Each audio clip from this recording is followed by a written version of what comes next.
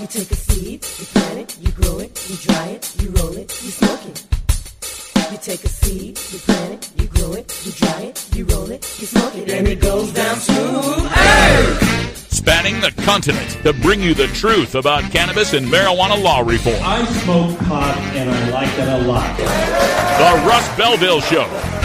The voice of the marijuana nation. It's like marijuana ought to be legalized. Good people smoke marijuana. Now, here's your host, Radical Russ Belville.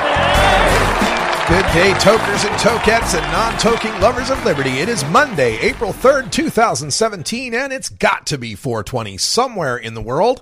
It's episode 918, and coming up on today's show, in the news, Dallas Cowboys owner Jerry Jones calls on the NFL to end its ban on cannabis use by players.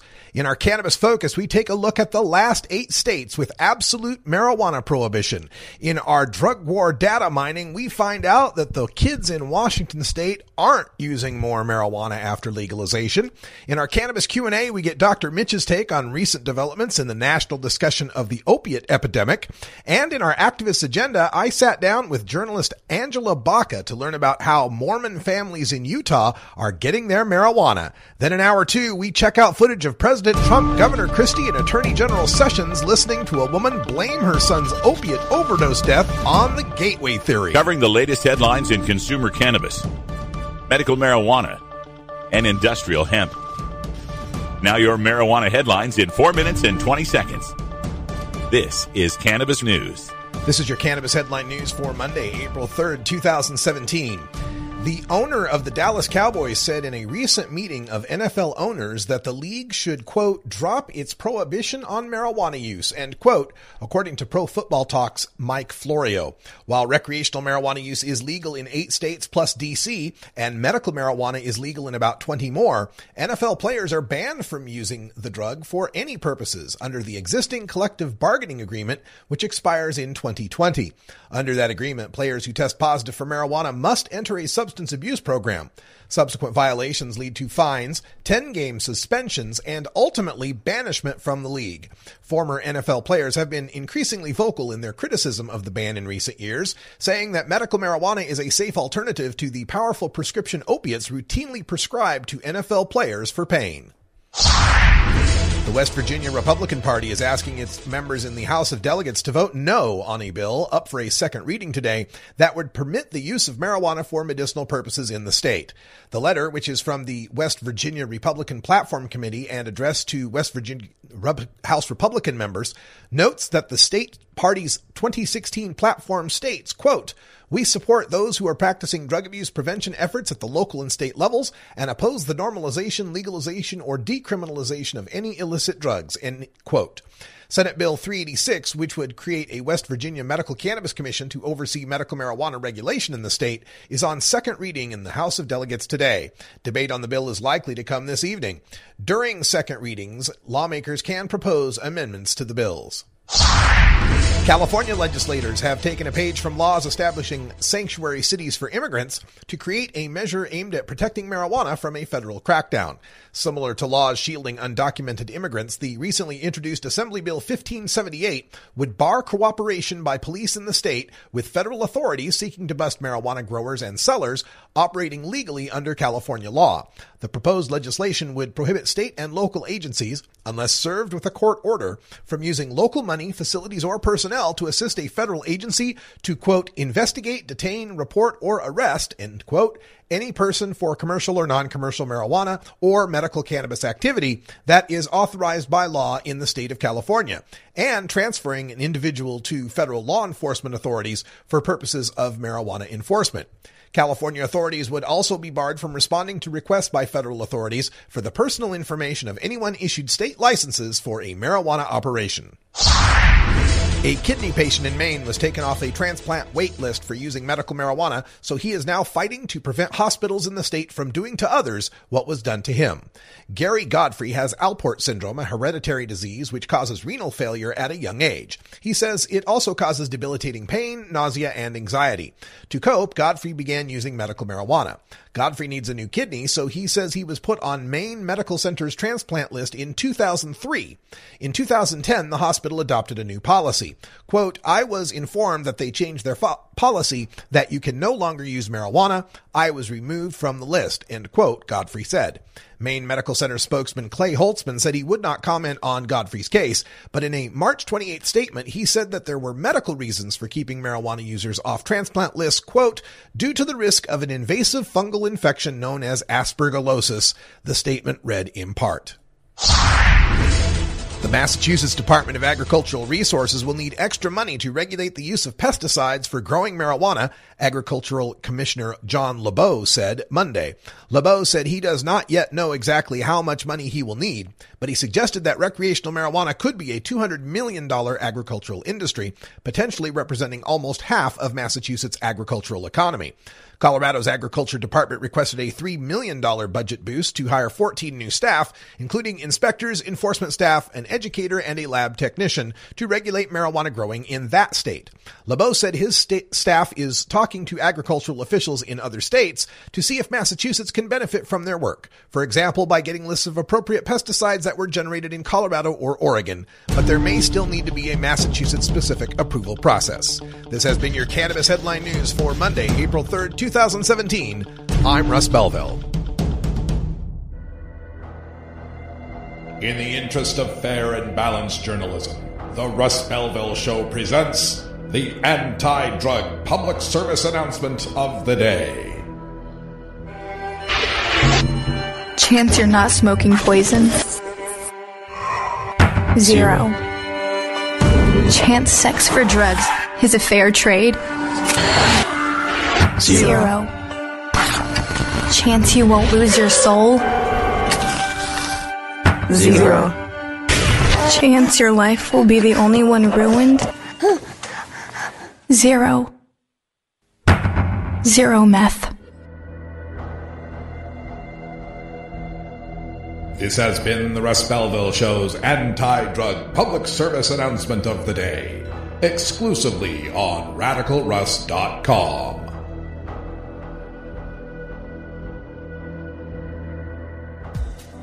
The Russ Belville Show is proudly sponsored by the Marijuana Business Association. The MJBA, called by NBC News the Cannabis Chamber of Commerce, is the fastest growing business association in the fastest growing industry in America. I've been working with the MJBA for years, and I personally invite you to join the MJBA. MJBA also publishes the popular MJ Headline News on Facebook and the MJNewsNetwork.com and Marijuana Channel 1 on YouTube. Visit mjba.net for more details.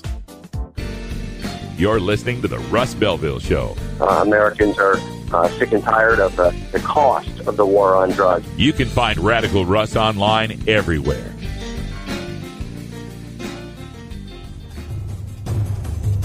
Warning. Hits taken on this show are larger than they appear. Do not try this at home. These people are professionals. Or at least they aim you to say that. Illegal! A public service message from the Russ Belville Show.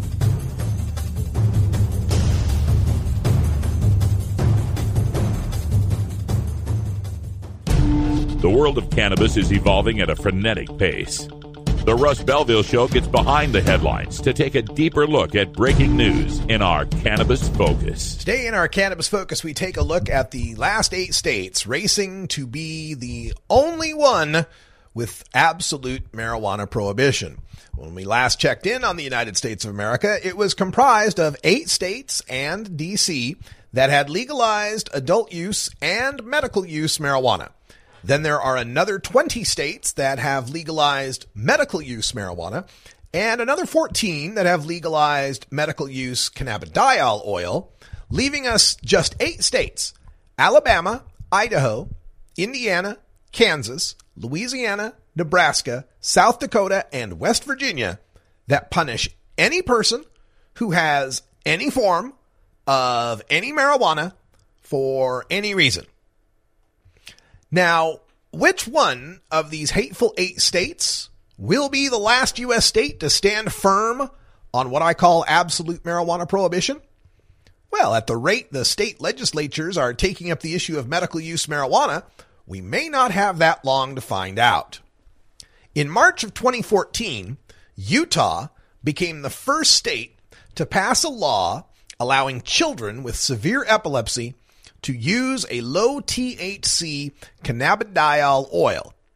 Alabama was the second state to do so just 2 weeks later on April 1st, 2014, about 3 years ago.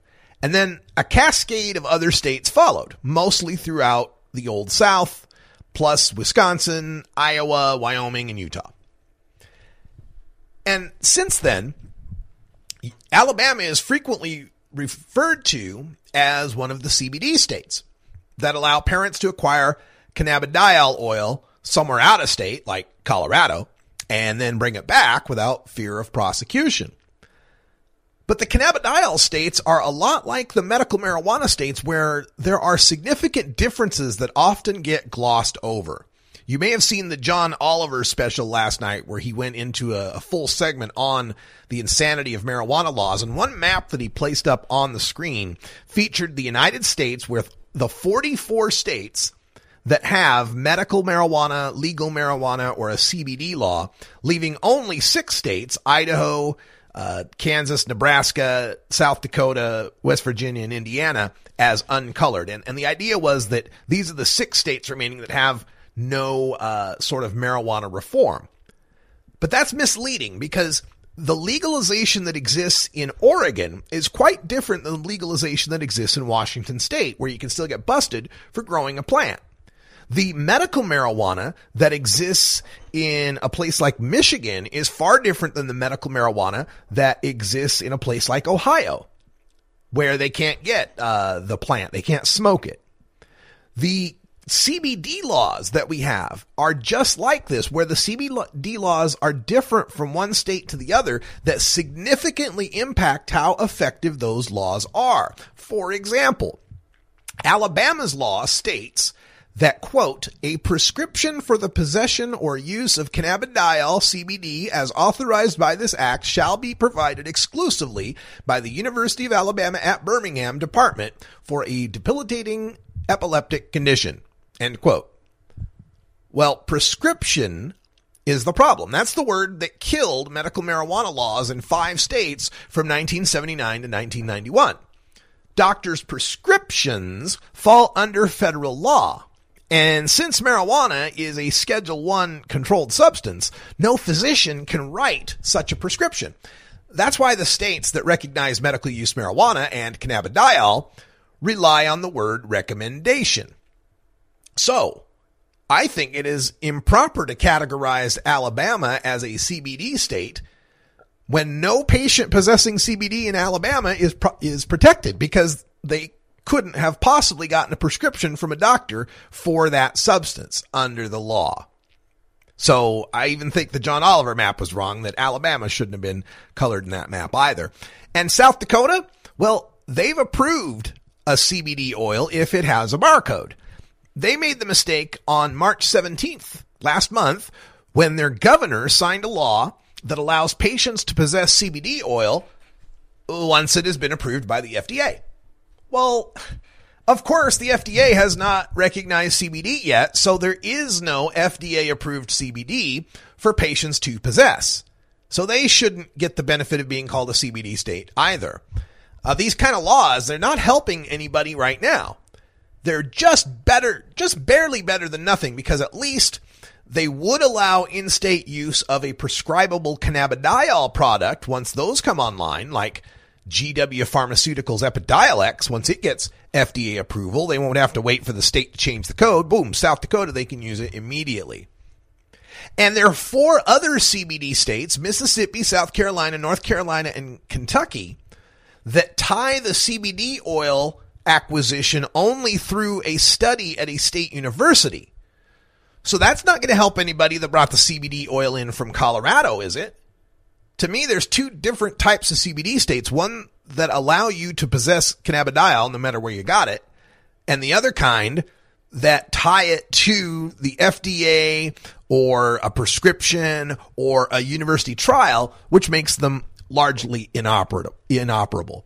And we do have 3 states recently, Texas and Missouri and Virginia, that have passed laws to begin the actual cultivation and processing of CBD oil so people don't have to go out of state to get it. But South Dakota is one of the 24 states that have initiative power, so the people might decide this instead rather than the legislature. The activists have submitted proposals for both a medical use and an adult use marijuana initiative, and in South Dakota you only need about 18,000 signatures to make the ballot. And maybe the third time will be the charm, because South Dakota has voted down medical marijuana in 2006 and 2010. But in Louisiana, the fourth and the fifth times have not been the charm. In 1978, Louisiana passed a medical marijuana law, but they failed to mandate that the state's health department create any rules for the program, so it didn't. Then, in 1991, Louisiana amended the medical marijuana law to order the health department to promulgate some rules. And it was then that they noticed they had made the mistake of using the word prescription in their law, after Virginia, New Hampshire, Connecticut, and Wisconsin had already made that mistake from 1979 to 1988. So then in 2015, right, so 13 years before they fix the health department issue, now from 91 to 2015, another 14 years, or 24 years, Louisiana passes a new medical marijuana law that sets up dispensaries and cultivation and declares that marijuana would only be available in non-smokable forms, but they didn't fix the problem of the word prescription, so that new law was dead on arrival. Then last May, Governor Bell Edwards corrected that mistake, the 2015 mistake, with a new law that changes prescription to recommendation and mandates that the state cultivate cannabis through 2 state universities. But that's what they realized. That's when they realized that they allowed doctors to recommend marijuana. They allowed universities to cultivate cannabis, but they did nothing to protect the patients, distributors, and cultivators from any criminal prosecution. So in August, Louisiana passed another bill that protects the patients and leaves them with no distributors or cultivators who have any protection to provide for them without threat of prosecution. So what? At this rate, Louisiana might finally pass a workable medical cannabis legislation by what? 2030? Jeez. But West Virginia, now this is pretty surprising. Over in West Virginia, the proposal to legalize medical marijuana in a state ravaged by the opiate epidemic is flying through the legislature. The bill passed the Senate, and in a rare move, the House delegates voted last week 54-40 with 6 abstentions to move the bill straight to the floor for reading, and they bypassed the usual committee process. The House held their first reading yesterday, and they're holding their second reading tonight. We told you about the West Virginia Republicans passing out a letter telling them to vote no on that. This bill would create a dispensary system complete with 15 licensed growers. It would also be the first medical marijuana bill passed by a legislature in over a decade that allows patients to cultivate their own cannabis plants. Combined with the qualifying condition list that includes pain, nausea, seizures, spasms, cachexia, cancer, and AIDS, plus anxiety, PTSD, and hospice care, West Virginia could soon have the best medical marijuana law in the Eastern time zone. Now, Kansas, they've passed a CBD oil out of one of their Senate committees, but it's got some vague language in their bill about non-intoxicating cannabinoid medicines, but it doesn't go on to define what those are. Indiana is neck and neck with Kansas. Their House unanimously passed a bill back in February. It cleared a Senate committee last week. This one does define cannabidiol oil as less than 0.3% THC, greater than 5% CBD. Nebraska has a medical marijuana bill that was filed, but seems to be kind of stuck in a judiciary committee right now. It's another non-smoked cannabis one. Of all the remaining states that have absolute marijuana prohibition, only Idaho is the state that had absolutely no bills whatsoever to move forward to reform their marijuana laws. And of course, in 2015, Idaho is infamous for passing a CBD bill that the governor then vetoed.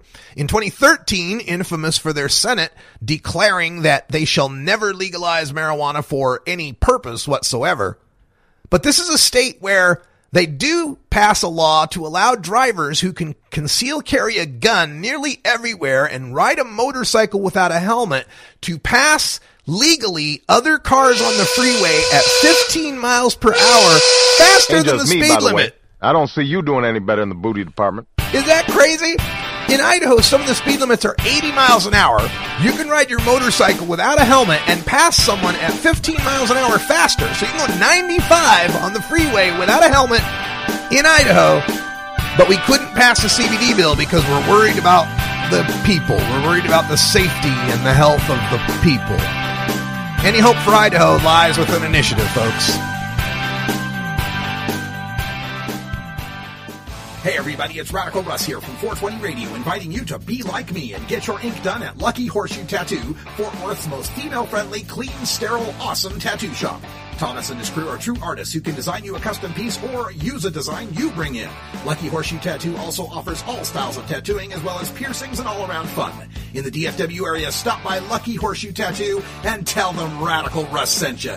Trust me, it'll feel awesome. The Russ Belville Show, where the truth about marijuana gets more than a minute to speak. NORMAL stands for Responsible Adult Cannabis Use. If cannabis use is causing problems in your life, consider taking a break or seeking medical assistance. Consider ceasing cannabis use if you have a family history of mental illness. Don't drive or operate heavy machinery while impaired by cannabis use.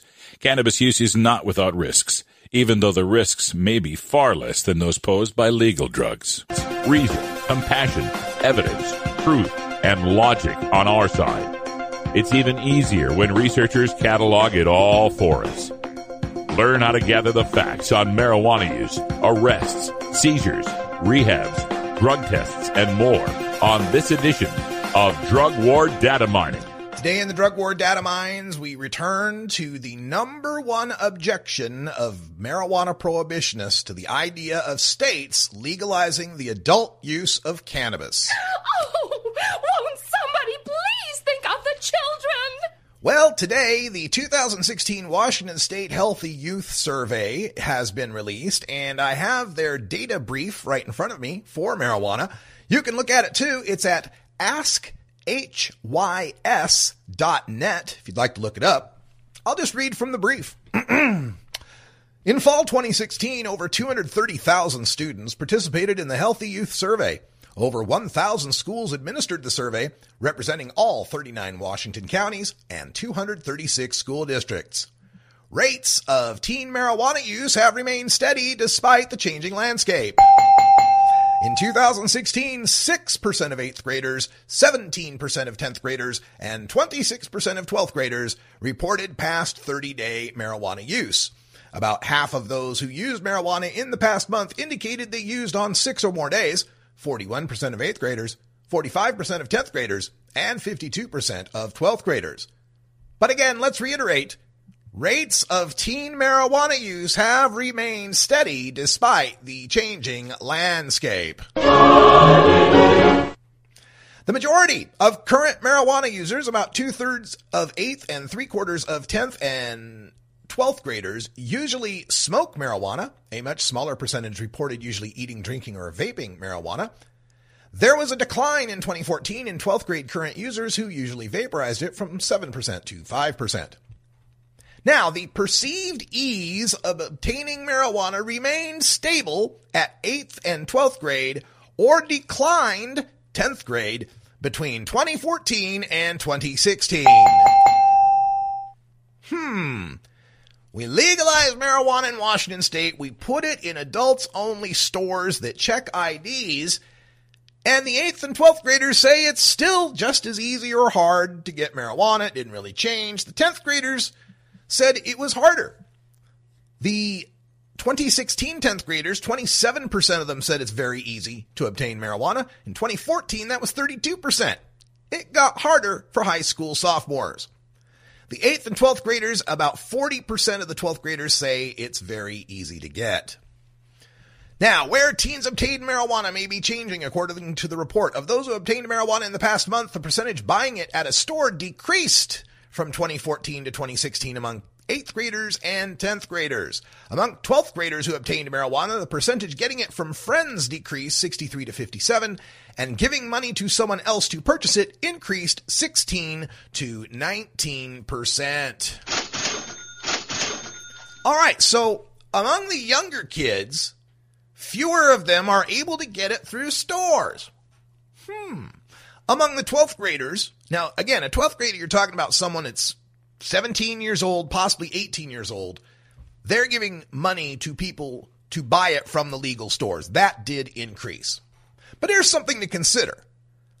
Where else were kids getting their marijuana? From their own grows or from dealers?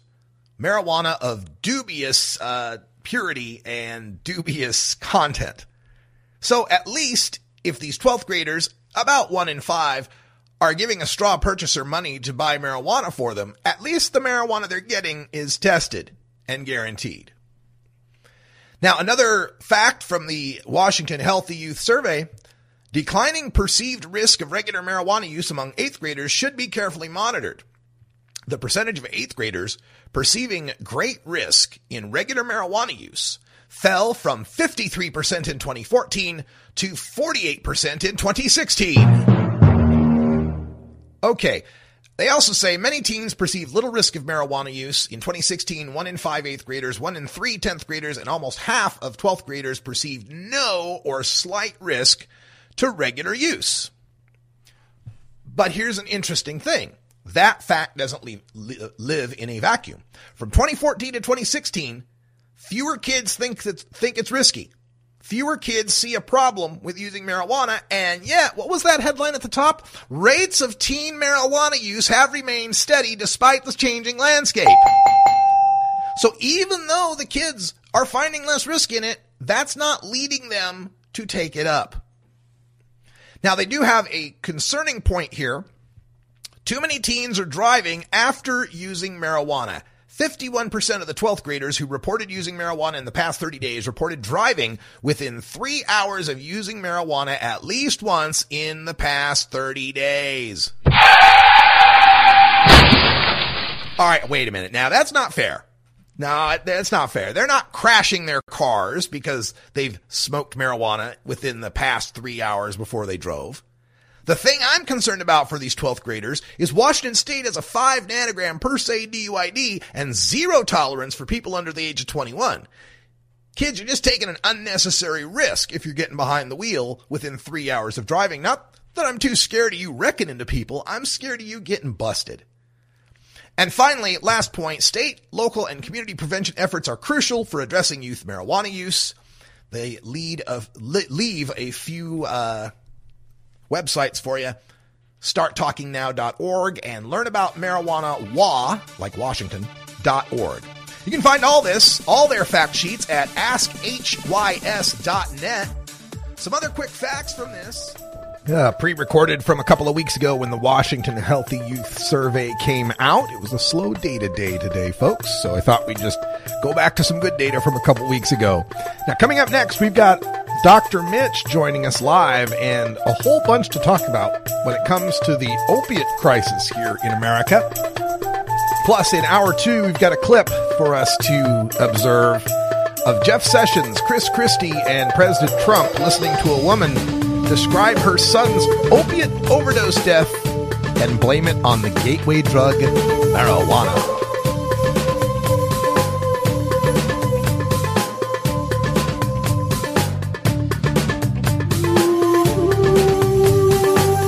This is the Russ Belville Show on CannabisRadio.com.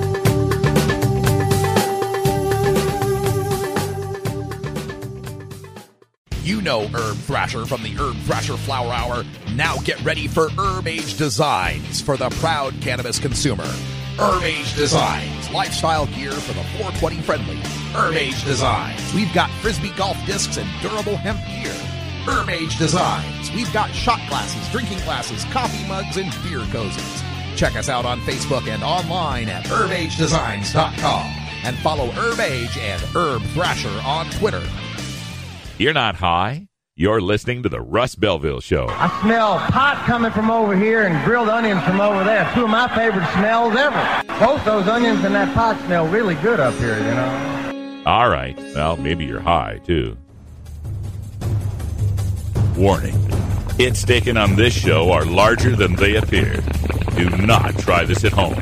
These people are professionals. Or at least they pay me to say that. Yes, I cannabis. A public service message from the Russ Belville Show.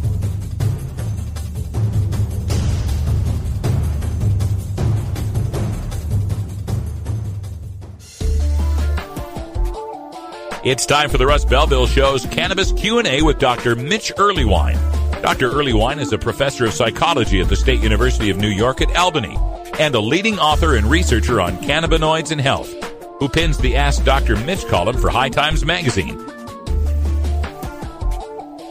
Welcome back, everybody. Time for our Cannabis Q&A with Dr. Mitch. How you doing, Dr. Mitch?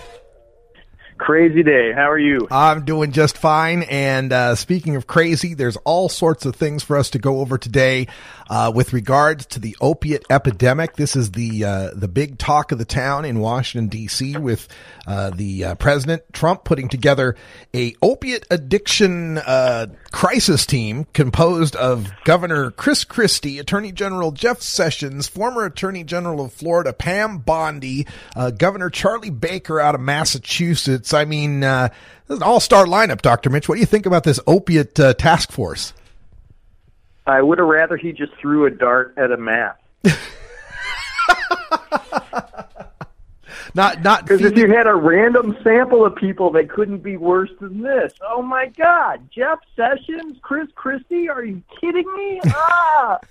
No, I'm pretty disappointed. Not exactly who we'd want to see. The first bit on this that I wanted to discuss has to do with a CBS News report where they spoke with the DEA chief, Chuck Rosenberg, and the quote they get out of this is that opioids, quote, "it scares the hell out of me." And they're making a big scare about the opiate epidemic. It reminds me of how in the 1980s there was the big scare about crack and crack babies, and that helped to depress support for marijuana reform. What do you make of the DEA head's comments, and do you think it'll have a similar chilling effect like it did in the 80s?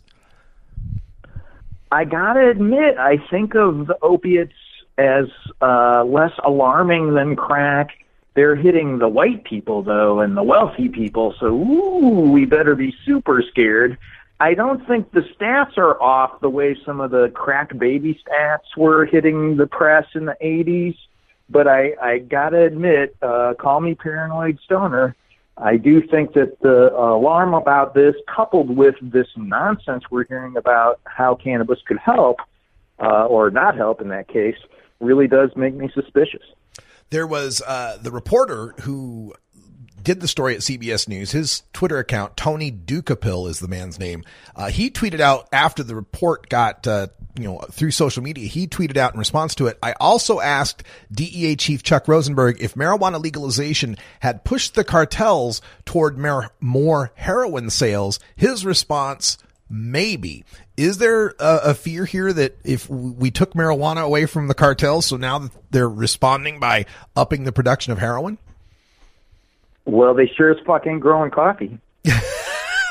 I guess not. I mean, if they're going to cut out, somebody's main source of economic good life, I can't imagine they wouldn't either turn to coca or opiates. And right now, opiates certainly seem to have a market. The other concern here is how they're trying to tie the idea of this opiate epidemic as being part and parcel with the problem of the gateway drug. Marijuana is this gateway drug that's leading people to that. I have a clip here that I wanted to play, and we'll get your take on this. This was at that opiate crisis key hearing that took place the other day, and this was the mother talking to President Trump, Governor Christie, and Attorney General Sessions. Unfortunately, my son OD'd after having been clean for 10 and a half months, OD'd on a drug that was laced with fentanyl. So he died Which is immediately. getting worse and worse. I hear it. Yes. Getting just out of control.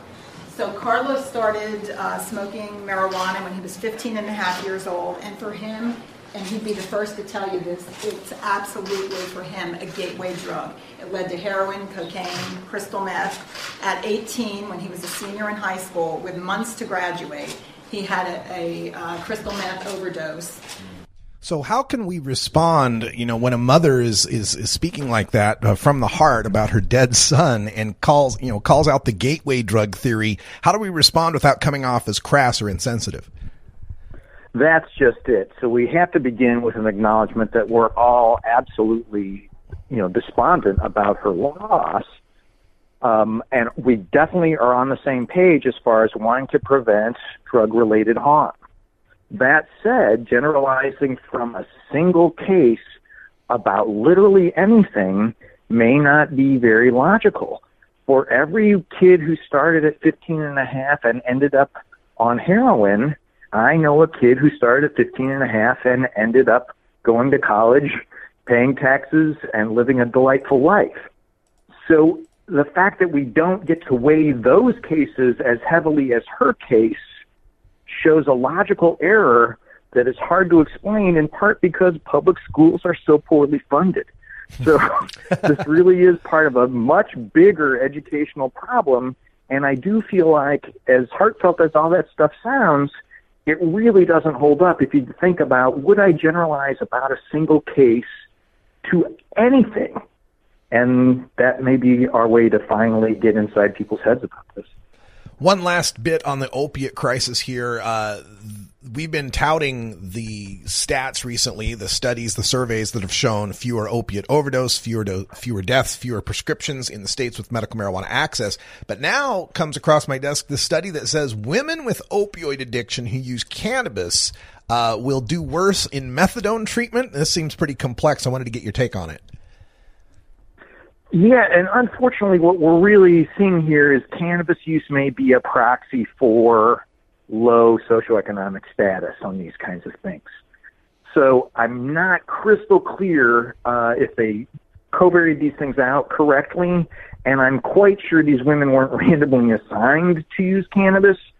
So I'm afraid what they're finding here is that a subset of women who happen to be poor and using cannabis are probably driving this effect to make it look like they're less likely to do well in the opiate methadone-based treatment programs. Interesting. All right, let's shift gears now from the look at the opiate epidemic to the use of medical cannabis to help our veterans who are suffering from PTSD. We've covered the story of Dr. Sue Sisley going through the trials and tribulations along with Rick Doble and the folks at MAPS to be able to get the first FDA-approved study of whole plant cannabis for veterans with PTSD. The news we get today, some sad news.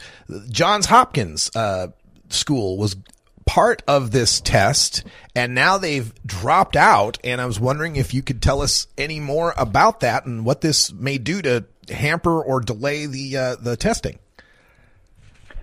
I mean, the sad part is every university relies heavily on federal funds, and they're all peeing in their pants right now wondering what do they have to do in order to hang on to that cash. And right now, Hopkins is trying to play it safe in hopes of not infuriating the National Institute of Health and basically the whole Trump administration so they can hang on to what are literally millions of dollars that have been funding their research for the last few decades.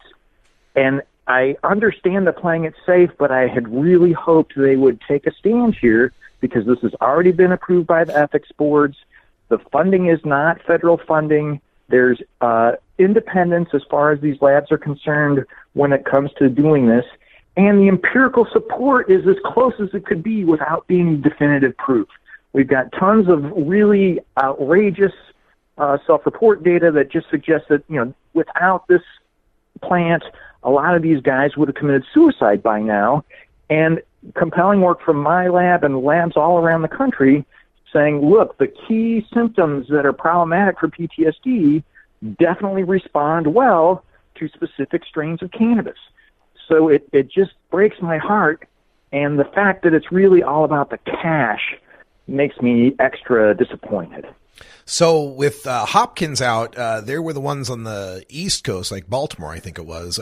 This just leaves Arizona school. Is that correct? There was going to be some work at University of Pennsylvania, and basically the guy who was on that faculty, I'm understanding that he's, experiencing a lot of frustration with trying to get this kind of work done, and they end up working for, some California or Oregon cannabis company instead to, try to do the sort of thing he wants to do and make a decent living. Wow. All right. Now, also with respect to that story of Dr. Sisley and the PTSD study, she had complained that the cannabis she was receiving from the University of Mississippi, Dr. El Soli's pot farm there, was substandard, not high enough THC, was laden with all sorts of gunk and nasty stuff that they didn't want to give to the veterans.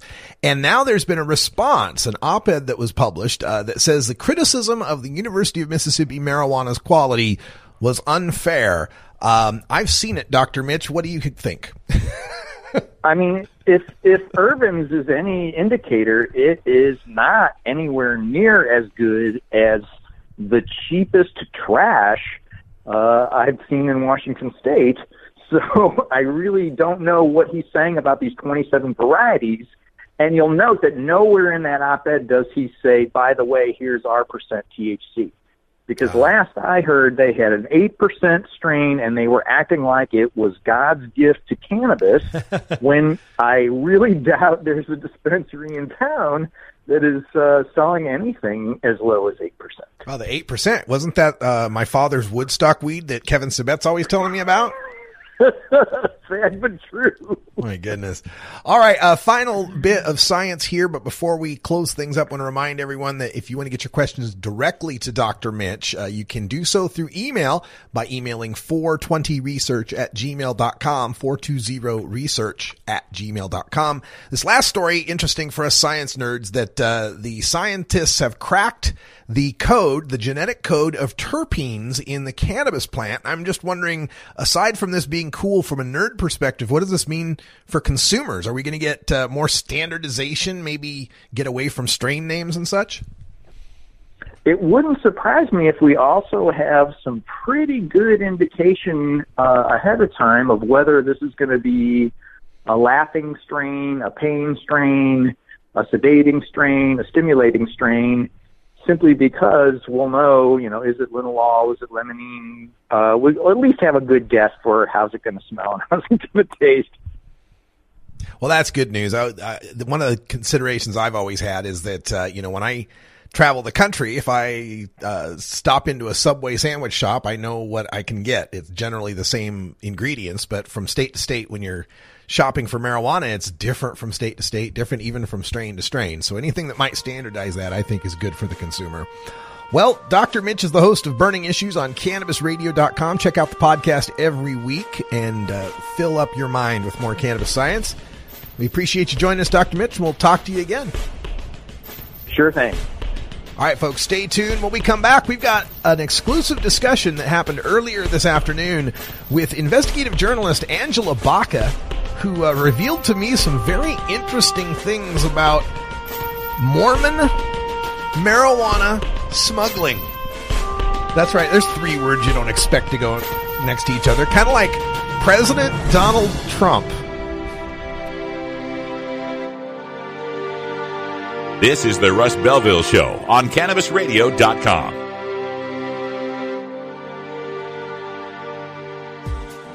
The Russ Belville Show is proudly sponsored by the Marijuana Business Association. The MJBA, called by NBC News the Cannabis Chamber of Commerce, is the fastest growing business association in the fastest growing industry in America. I've been working with the MJBA for years, and I personally invite you to join the MJBA. MJBA also publishes the popular MJ Headline News on Facebook and the MJNewsNetwork.com and Marijuana Channel 1 on YouTube. Visit MJBA.net for more details.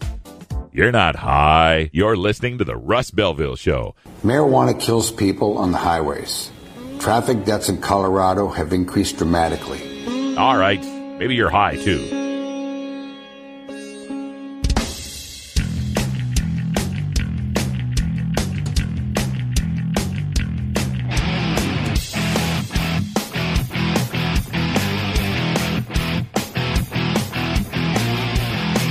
activism begins with ACT. The Russ Belville Show features the stories of hardworking grassroots activists working for an end to prohibition in today's activist agenda.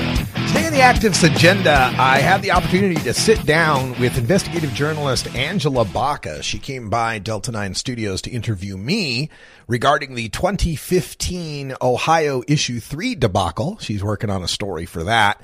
And as we were talking, she discussed a lot of our background and the fact that, I'm from Idaho and she spent a lot of time in Utah.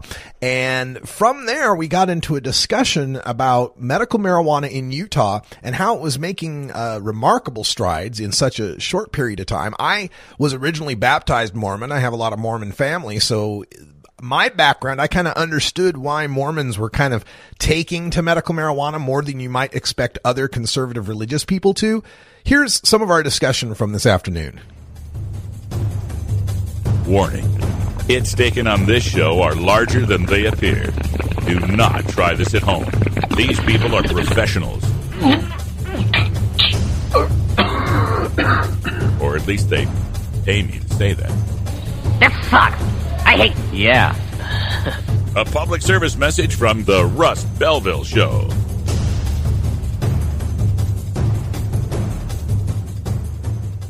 So we're here with journalist Angela Baca, and give us some of the outlets you're writing for now, because I was going to do an intro, but I don't remember exactly which one you're... I had been doing some book editing projects mostly for the last year. I worked on 2 different books. So I've been very sparsely freelancing, and right now I'm just working on investigative pieces.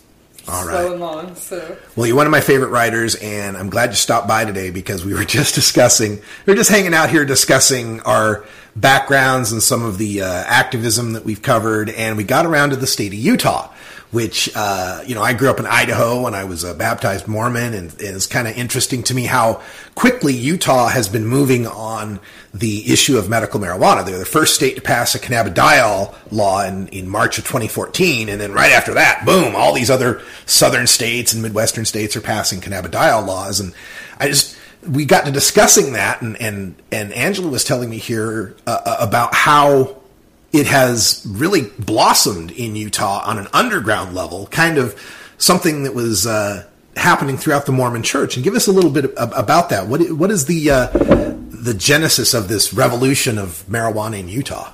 Well, I guess part of it is that I've always been very out of the closet with my own use, and I really have made a point of talking about it with strangers everywhere I go.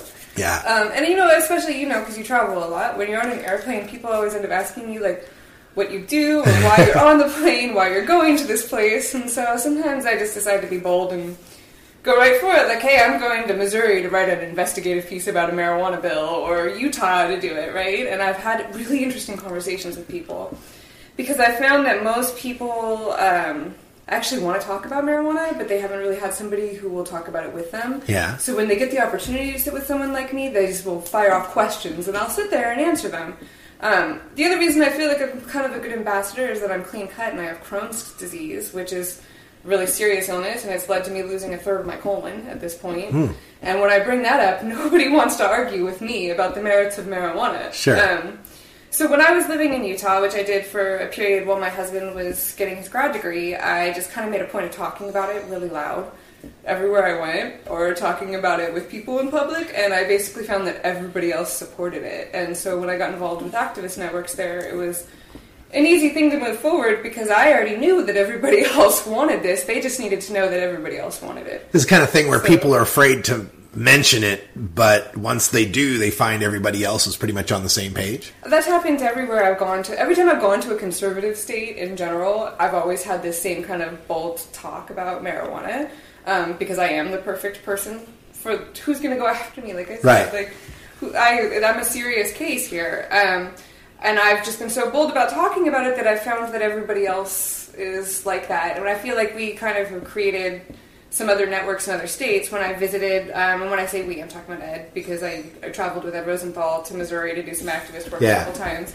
I found that we have actually brought people together who didn't realize that the other people in the room were like them, even though they already knew each other. And so talking about it has brought people out of the woodworks. Yeah, there's it's an interesting phenomenon. I remember back in 2007, Minnesota was moving forward on medical marijuana at the time, and they did a poll, and they asked people, do you support medical marijuana? And they found that like 3 out of 4 did.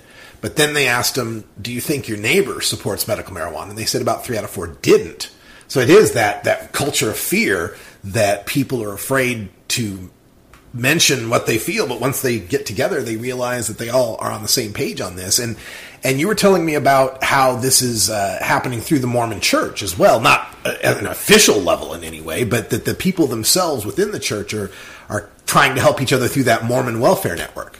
Right, and you and I were talking about that because anybody who's familiar with the Mormon religion and church understands that everything kind of is centered around the ward, really. And in your neighborhood, you have like your local ward, which is your church, and you go there every Sunday, and you know all of your neighbors, and you guys all help each other. You see each other regularly throughout the week because of assigned jobs in the community. So there's already this network where people are talking to each other and seeing each other and knowing their neighbors and helping their neighbors.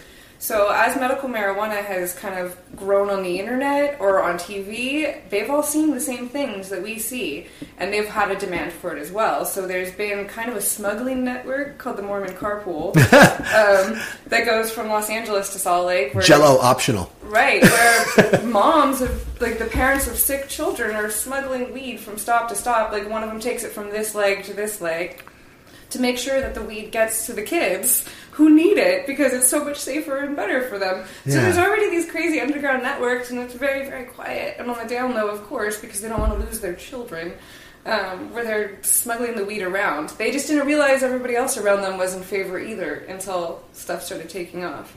Wow. So what's the prognosis then? Because I know Utah has been talking about expanding this. Wasn't there a recent expansion? Well, here's the big situation with it, and I see this happening in a lot of states. Legislators understand that the public are in demand of this for all uses, industrial, hemp, legalization, medical. The public understands this, and legislators know that, but it's about controlling it. Senator Madsen, who was running the medical marijuana bill in Utah, was a patient himself, and he understood this from a patient's point of view, and so he refused to give up access to raw bud. He said, fine, you guys can ban home grow if you're going to be conservative like that. You can do all these other crazy controlling things that I don't agree with. But from my understanding, the best way for patients is to have access to lots of different varieties of raw bud.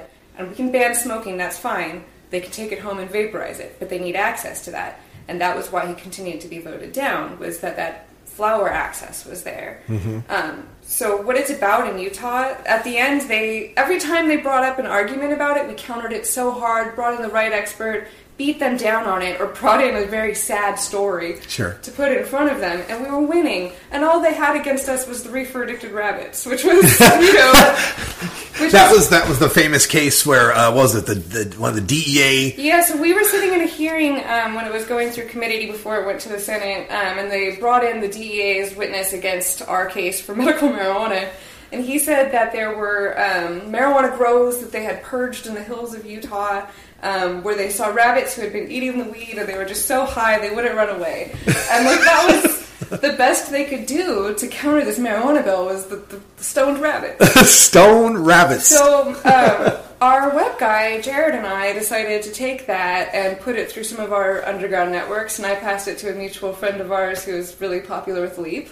He passed it on to the Washington Post. And so they posted the big, long article with the quotes of it about the reefer-addicted rabbits, and then that traveled all over the world. Which was really fun, and why we kind of got attention in Utah, and then we started pumping out the Mormon stories. So. Wow. And you were also telling me about the woman who helped to shepherd this bill through the Utah legislature and how she did such a fantastic job on this. There are two women, really. Okay. It was Tennille Farr and Christine Stenquist. Christine Stenquist was someone who had been working with religious lobbying organizations in the area, had a brain tumor and fibromyalgia, and had been in bed for 20 years because she was so sick, and had gotten out of bed and started weaning off medications because she was using cannabis illegally, and she wanted to promote it. The other woman was Tennille Farr, and Tennille Farr is a Mormon woman who was a housewife in Spanish Fork, Utah, had 5 children. When she was pregnant with her 5th, she was diagnosed with lymphoma, and a friend of hers, through this Mormon network we were talking about, suggested that she go spend some time in Colorado and California and juice cannabis and take cannabis oil. She delivered a healthy baby and went home. As soon as she went home, she stopped using it. Her cancer was not yet in remission, and she didn't want to break the law because she was LDS, and so that was her point up there. She was at the Capitol every day with a 6-week-old baby. She was nursing in meetings with the drafters. Like, she was there every day, and these two women were pouring their guts out to some of these legislators and crying and telling them these stories, and they understood it, and they kept changing their reasons for why they were going to vote no, which I thought was pretty fucked up, but, you know. So their status now, they're still just cannabidiol oil at this time, and the CBD bill, as I understand, is sunset by now. It was passed in 2014, or went into effect in 2014, and was supposed to sunset in the summer of 2016, and they failed to pass something to replace that. So I don't even know that CBD is still legal. They may or may not have done something to cover the people who are using it already. I do know there's already Epidiolex trials going on at the University of Utah, though, so that kind of covers a lot of the people who had wanted that bill there. Senator Madsen retired from the Utah State Senate and is doing his own private business now. He knew he was going to retire this year anyway because he needed to take care of his chronic pain problems, and he just didn't want to be in this legislature forever. He tried the bill twice. He refused to give up flour. Of course, it never passed, despite how big it got and how much support kept coming out for it. The groups that are there now are trying to do a citizens initiative. I don't know how far it's moving at this point, but there's no legislator in the Utah legislature right now who's willing to really champion it. And I don't think anyone ran anything this year. And people are trying really hard for that voter initiative, but it's a hard thing to do in Utah because you need a certain percentage of every county. Right. And Utah's 90-some% of the population is in 2 or 3 counties right around the Salt Lake area, but there's these counties in the far reaches of the state where 10 people live, and you'd have to somehow get them to sign something too. Yeah, it's they do this in a lot of the initiative states to force a more geographic distribution so that you can't. Same thing in Idaho. You know, it just makes it more difficult though to pass things. Right, and it also have to question why is that even necessary? Shouldn't a majority matter regardless of where they're concentrated? Well, that's also an argument against the Electoral College. Well, there we go. That's another thing we ought to be getting rid of. Well, and as a native Californian, yes, I agree. We should get rid of the Electoral College now. What was the Trump people were saying? You know, if you take California out, Trump won by a landslide. And if you take California out, this country is no longer great. So there we go. There you go. Hey, if you disregard 12% of the voters, sure, all sorts of things change. Well, I thank you. The 6th largest economy in the world. 6th, that's right. And thanks to Britain Brexiting, actually, raised us up a couple notches. Lovely. Yeah.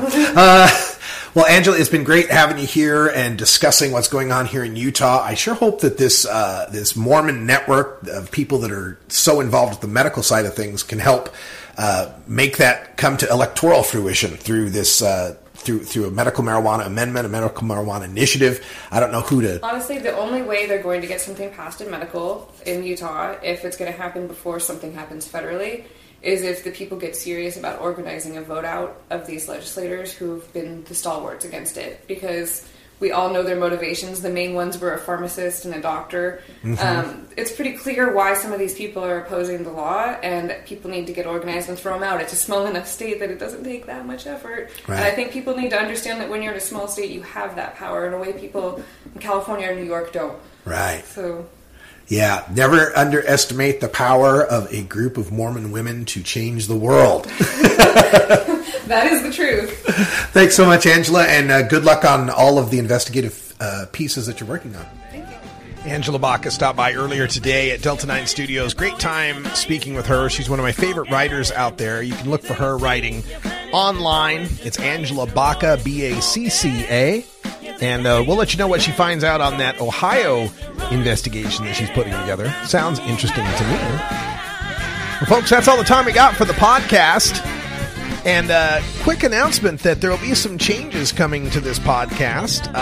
Namely, that it won't exist anymore after the end of this month.